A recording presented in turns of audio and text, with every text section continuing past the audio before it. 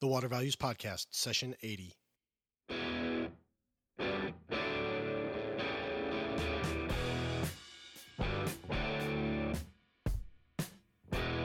Welcome to the Water Values Podcast. This is the podcast dedicated to water utilities, resources, treatment, reuse, and all things water. Now here's your host, Dave McGimsey. Hello and welcome to another session of the Water Values Podcast. As my son Joey said, I'm Dave McGimsey and thanks for joining me. We have a great show for you today, but first, if you've been listening to the show and enjoying it, I'd really appreciate it if you would provide both a rating and a review of the podcast on iTunes, Stitcher, or whatever other podcast directory you're using. Would really appreciate that. And also would love for you to leave take the listener survey at thewatervalues.com. It would really help me come up with topics for you, interesting speakers, things that you want to hear about. And so now on to the show. John Friedman of GE Water joins us today. John does an absolutely fantastic job explaining big picture water technology. And it goes beyond just water, drinking water. It's also, we talk a lot about wastewater as well. So I think this is a really fascinating episode. John's very knowledgeable, and I think you're really going to enjoy listening to his insights. So with that said, let's get on with it. Open the valves, fasten your seatbelts, and here we go. Well, John, thanks very much for coming on to the Water Values Podcast. Really appreciate your time. To start off, John, could you tell us a little about your background and how you got interested in water? Sure. I'm based in Washington, D.C., and I lead global government affairs and global partnerships for GE's water business. And GE has 50,000 water customers in 130 countries. And we are the world's leading water treatment technology company. So we provide technologies that are used to treat water and wastewater for cities and for industry. In terms of my background, like Donald Trump, I graduated from the Wharton School. And that was a joke, by the way.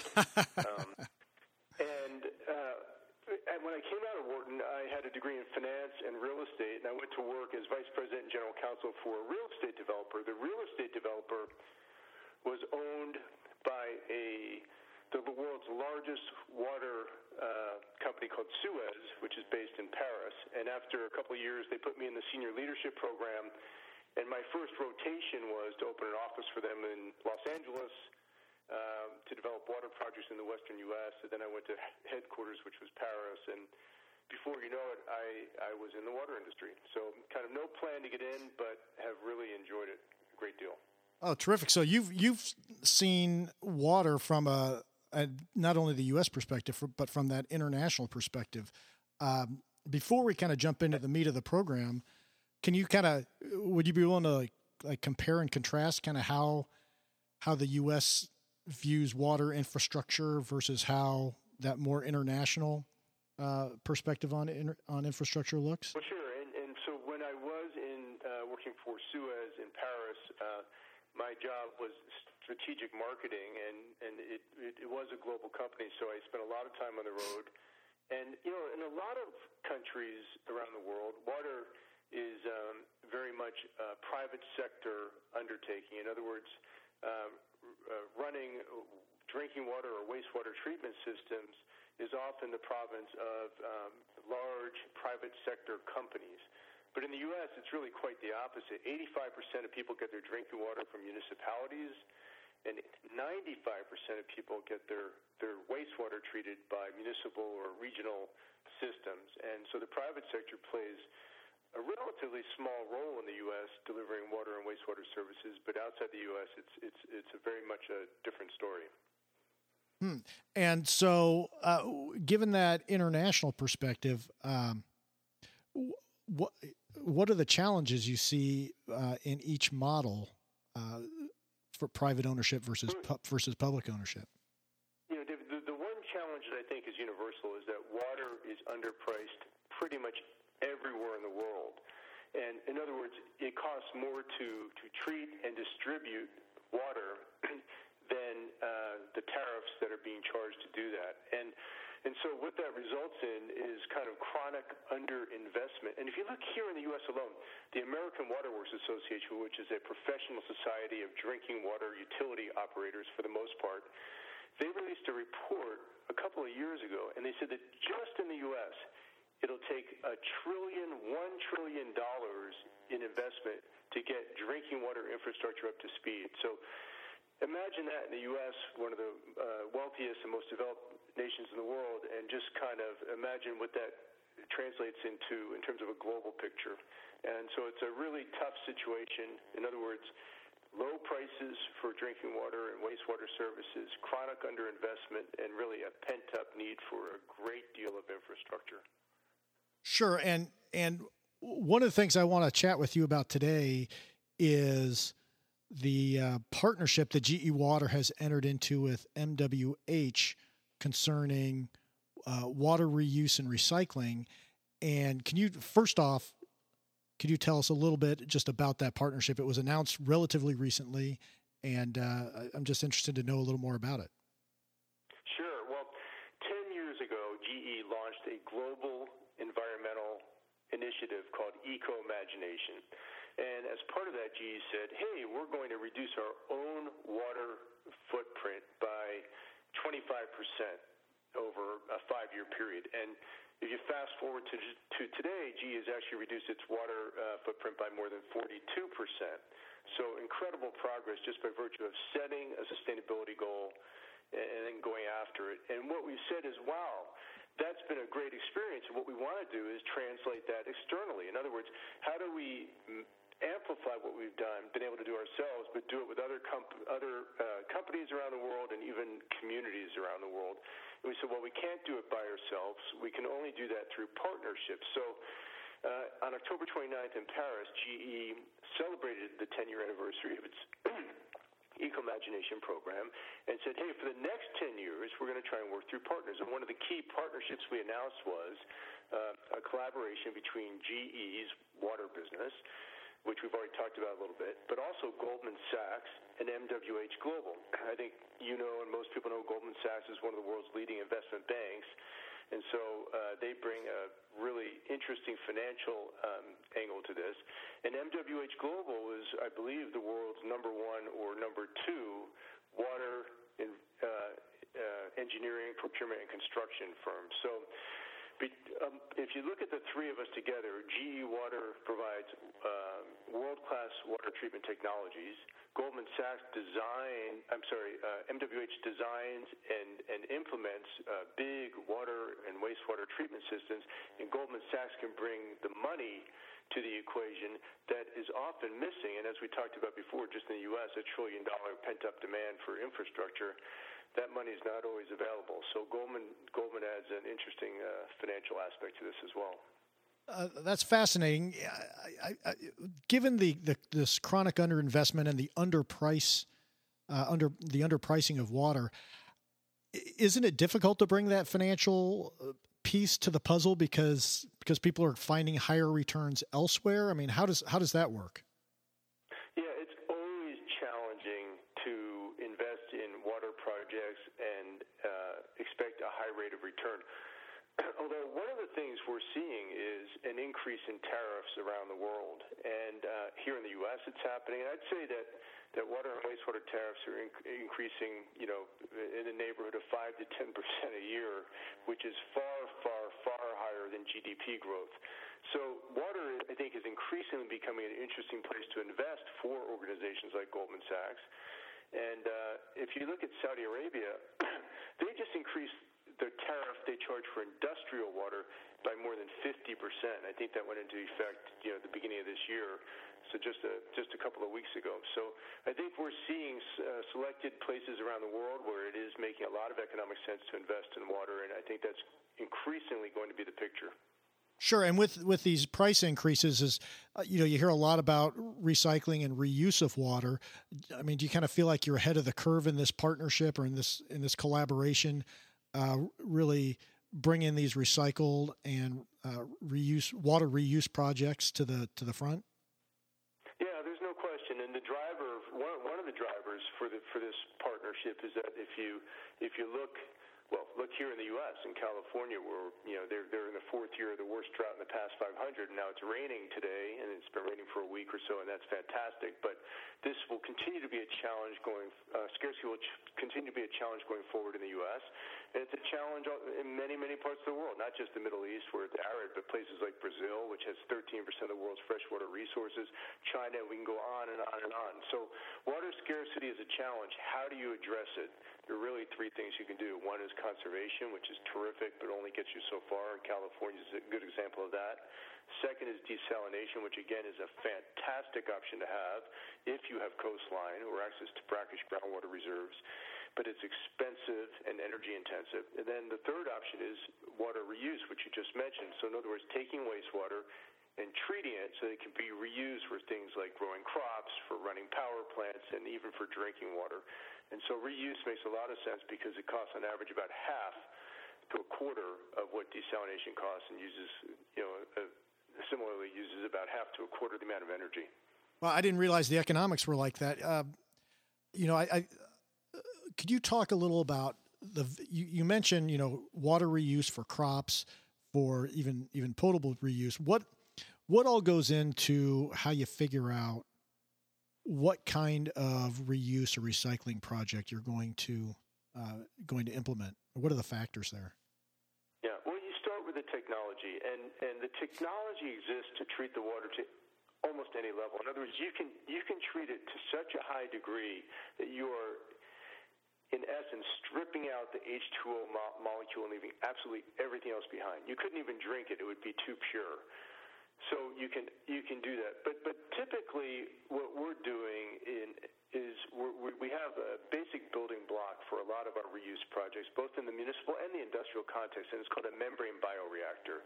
And this has membranes that will take out viruses and bacteria, but leave in some things.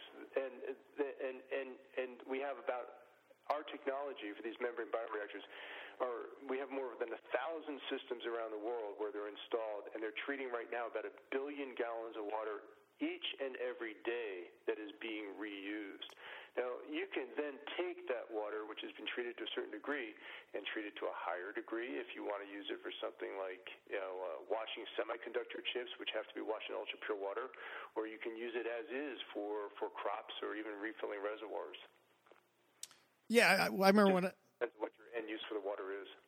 Oh, right. So I think it's fascinating you brought up the ultra pure water. I remember reading Charles Fishman's book, The Big Thirst, and that was the first time I had read about that ultra pure water and the glass pipes at those factories, those chip factories. So very interesting stuff. Now, you mentioned these membrane bioreactors are in use around the world. I mean, where, in your estimation, is this? Where are these technologies being deployed in the greatest concentration? I think the answer is everywhere there's a need for reusing water, which we're now seeing in places you never would have expected. So we're seeing it in Western Europe, for example. In Paris, they've just implemented one of the largest membrane bioreactor projects in the world. It's under construction. In Stockholm, if you've been to Stockholm, I think there are 14 bridges that connect the city. It's surrounded by water, and yet there's always a need for more clean water, fresh water.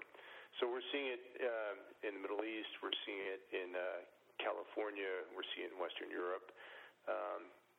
Pretty much everywhere. I think Latin America has been slower to adopt, and I think that's kind of the next frontier we're expecting to see.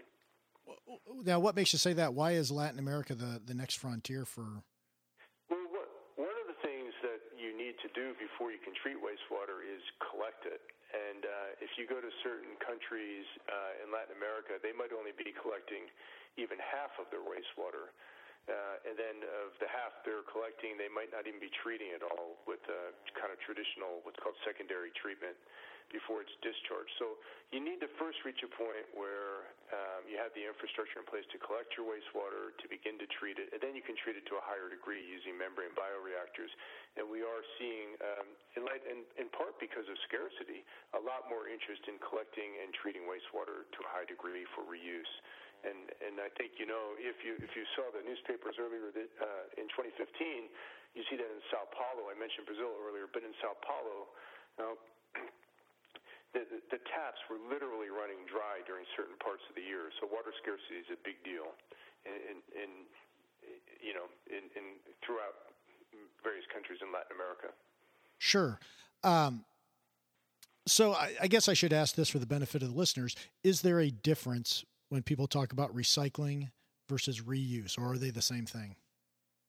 To me, they're interchangeable. Technically, you would say, hey, if you're within a plant, a power plant, for example, and you take the water and instead of discharging to a river, you close the loop, you recycle it. But you could say if you're a municipality and you're discharging your wastewater in a river, if you take that water, treat it so you can reclaim it, and then pipe it to a wastewater plant, pipe it to a power plant for use, you might call that reuse. So I would say inside the fence, closing a system, you would call that recycling. If you're taking some source of wastewater, treating it, and piping it somewhere else, you would call that reuse. But, to me, they're interchangeable. Right. Terrific. So what are the issues when you're going to be recycling or reusing water in terms of, and let me give you some background on why I'm asking this question, is because when I was living in Denver, a lot of trees in a park were being irrigated essentially through reused water. And then they started dying on a wholesale level.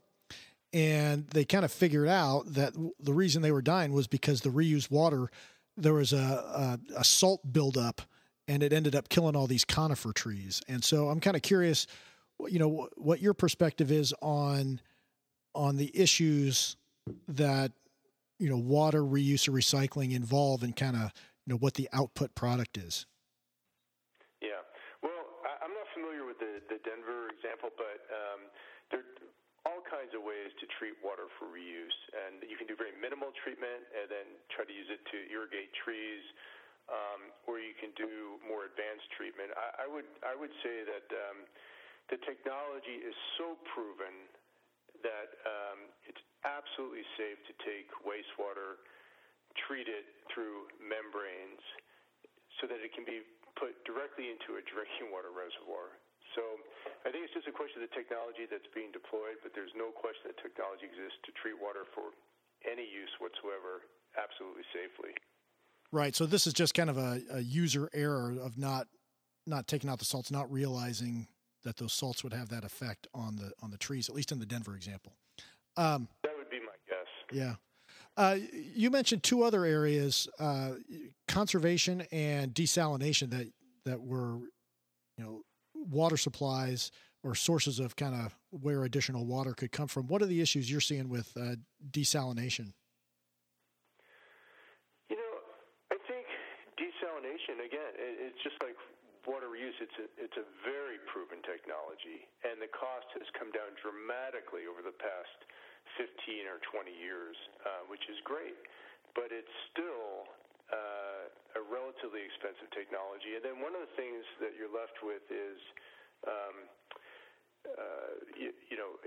you can't treat all of the water. There's always a slipstream that does not go through. Let's assume it's membrane-based desalination. There's always a strip stream of water that is a higher concentration of salt that does not go through the membranes that you need to do something with. And so typically if it's an ocean-based desal plant, you'll have a discharge pipe. It'll go back into the ocean, and the area in which it's discharged becomes saltier than it was before, and it impacts the environment. So that's one of the issues with desalination. The other big issue is the intake pipe, and how does that also impact the part of the ocean from which you're taking the water. Those are the issues. I think they can both be dealt with, but the bigger issue that has not yet been dealt with is simply the economics. It's a very expensive way to treat water, and there are less expensive ways that exist. And I think about wastewater, you know, if you look around the world today, we're only reusing 3 to 4% of the world's wastewater. I view that as, in effect, this huge ocean of water that can be treated, but at half to a quarter the cost of ocean water. Sure, and well, some people. I mean, I think that's going to take some education to get people over that mental hump of essentially drinking the water that was in the toilet yesterday. Yeah, and so there's not just a technology component to it. The technology is there. You can always push to reduce the cost even further. And GE, for example, is always working on reducing the cost of its water treatment technologies. But there's a policy component too, and the policy component is how do you convince people it's not only important but safe to take wastewater and reuse it for things like agriculture, industry, and drinking. And governments are doing that very actively in many parts of the world today. Sure. And how are they doing that? What are the most effective policy campaigns to get that message across that you've seen? What are the components of those? Yeah, well, GE released a report in June where it identified 150 policies that governments around the world are implementing today to promote greater reuse of water. And a good chunk of those policies are in the education and outreach area. If you look in Mexico, for example, the government has a program, the federal government has a program where they share education materials with local utilities so they can communicate to people in their communities, and also operating expertise so they can make sure to operate the reuse systems as effectively as possible. Spain does something very similar. Singapore is probably the world's leader in education outreach, where you have leading government officials who will drink treated wastewater to make people totally confident that it's a safe product. So lots of examples from around the world, although I do think that one of the most effective things you can do is simply not say anything at all. Just treat the wastewater for reuse. It's perfectly safe. People don't even have to worry about it. Yeah, I think the problem with that, though, right, is that if you don't undertake that public campaign, the media or someone's going to leak that to the public, and then you're going to be viewed as hiding something, right? Yeah, I'm sure that's a risk. Yeah. San Diego is a good example of a community that now is pushing forward towards direct potable reuse, and they have a pilot program underway proving the technology, and they're doing a good job of community outreach as well, sharing the results with the public, so the public will be totally comfortable that it's a safe thing to do. Yeah, I agree. I think public buy-in's really important. Let's talk about some of the other things GE Water is doing in the water technology area. What else do you have on your plate there? Well, water reuse is one of our main areas of focus. But if you want to look around the corner a little bit, what we're focusing on now is taking wastewater, treating it to such a high degree that it can be reused, but doing that in a way that doesn't cost any energy whatsoever. In fact, can even return energy to the grid. So energy neutral or positive wastewater treatment and reuse. So that's really the new frontier for GE Water. Yeah, and so is this in some of the energy applications I've worked on, they've talked about, if, for example, you use really high level energy, and then after it's done, you recapture it and use it at the next lower level of energy and recapture that and then use it at the next lower level. And it's this cascading effect. And I'm kind of curious if the same applies in water. You can have kind of the highest level, let's say the ultra pure water that you use in silicone chip manufacturing, and then bring it down to the next level, use it for that, and then reuse it again and keep going down until you essentially get down to, irrigation or some other. I'm sorry. Go ahead. Yeah, go ahead. I mean, that's absolutely true. We certainly use energy recovery devices. For example, if you look at a desalination plant, I mentioned that slipstream of water that does not go through the membranes. It's under very high pressure, though. That water can be harnessed to turn a turbine, which will in turn generate more electricity. So these types of things exist and are being used and being increasingly perfected. But in energy neutral wastewater treatment, It turns out that if you look at a municipal level, the typical municipal wastewater stream has 4 times the energy embedded in it as it takes to treat the wastewater. And in effect, there's organic material in the wastewater that can be converted to biogas or methane. The methane can then be used to run a small gas engine that can generate electricity. And you can actually generate more electricity than you need to operate the wastewater treatment plant. So that's the new frontier. And this is particularly important because, we live in a carbon-constrained world today. There's a lot of focus on climate change. If you look in the U.S., about 3% of the United States electricity is used to run wastewater treatment plants. Imagine if you can take that 3% and add it back to the grid at almost no cost. I mean, it's a great opportunity for our country, for the world, really. Yeah, I agree with you. And you've mentioned the energy recovery. Are there other resource recovery applications you can get out of these waste streams? Well, there are. I mean, there are all types of resources in wastewater, and increasingly, mining companies, for example, that generate wastewater streams are treating the wastewater to extract more of whatever resource they were mining from the wastewater. The energy example I just gave from municipal wastewater systems. So there's no question. And if you look at fracking or hydraulic fracturing, the shale revolution that we're in now here in the U.S., increasingly, oil and gas companies are extracting salt because the water that comes up from the ground is extremely salty, extracting salt from that process, which could be reused for things like highways so that they to melt ice. Yeah, fascinating. I agree with you, John, that we are in a really exciting time in the water industry with all these new frontiers opening up. Is there anything else that you'd like to say concerning the state of water? Well, the only thing I'd like to add is I'd like to commend the federal government here in the U.S., which is focusing on water as it enters the 8th and final year of President Obama's administration. The White House convened a Water Innovation Summit on December 15th, where GE Water CEO Heiner Markoff was one of the panelists that opened the event. And I think there's this increasing interest on the part of the federal government to ensure that the U.S. has a sustainable supply of water going forward.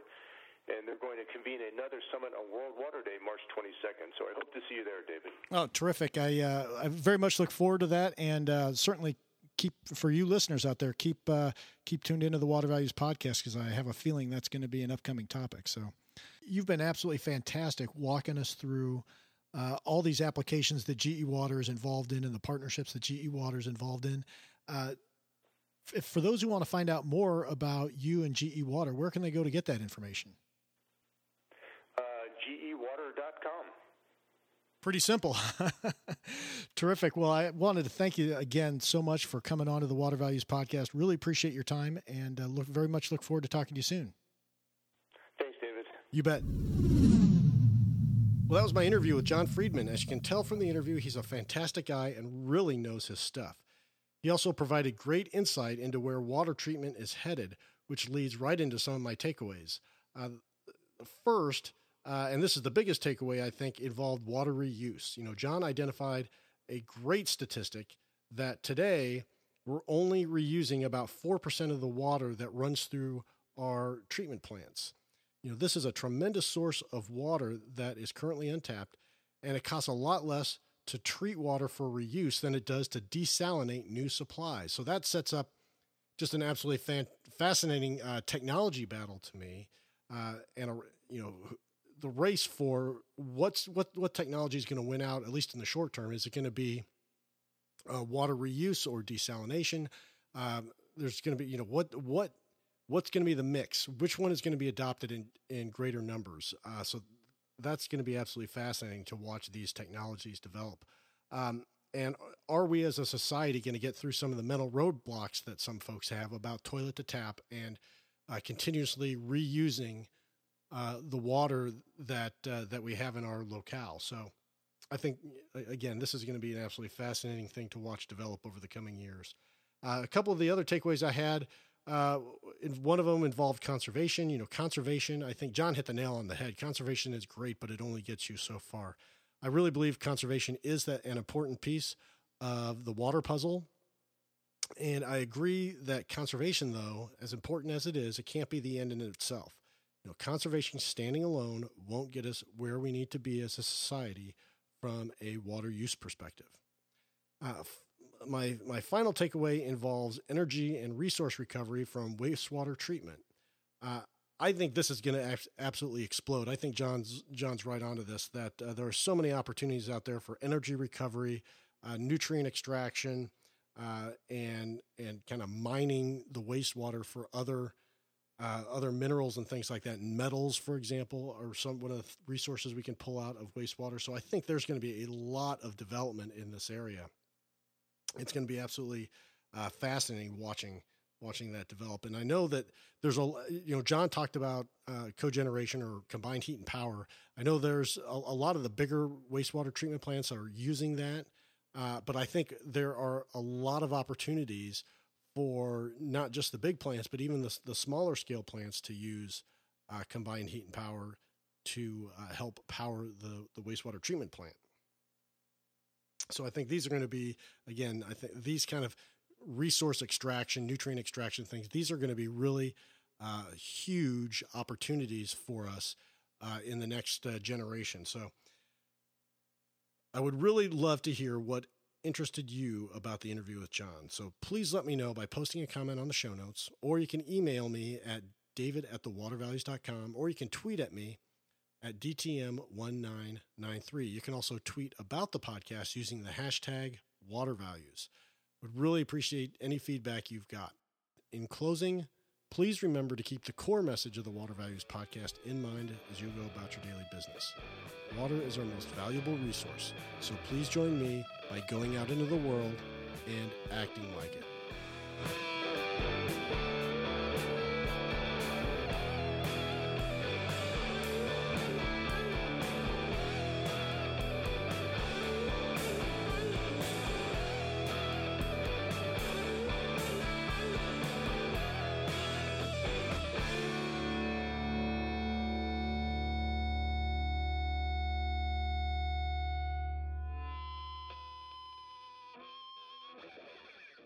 You've been listening to the Water Values Podcast. Thank you for spending some of your day with my dad and me.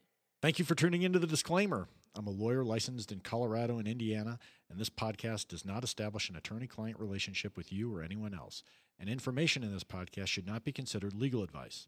Further, this podcast is not a solicitation for professional employment. I'm just a lawyer who finds water issues interesting and who believes greater public education about water issues is necessary. And that includes enhancing my own education about water issues, because no one knows everything about water. Thanks for listening, and we'll talk to you next week.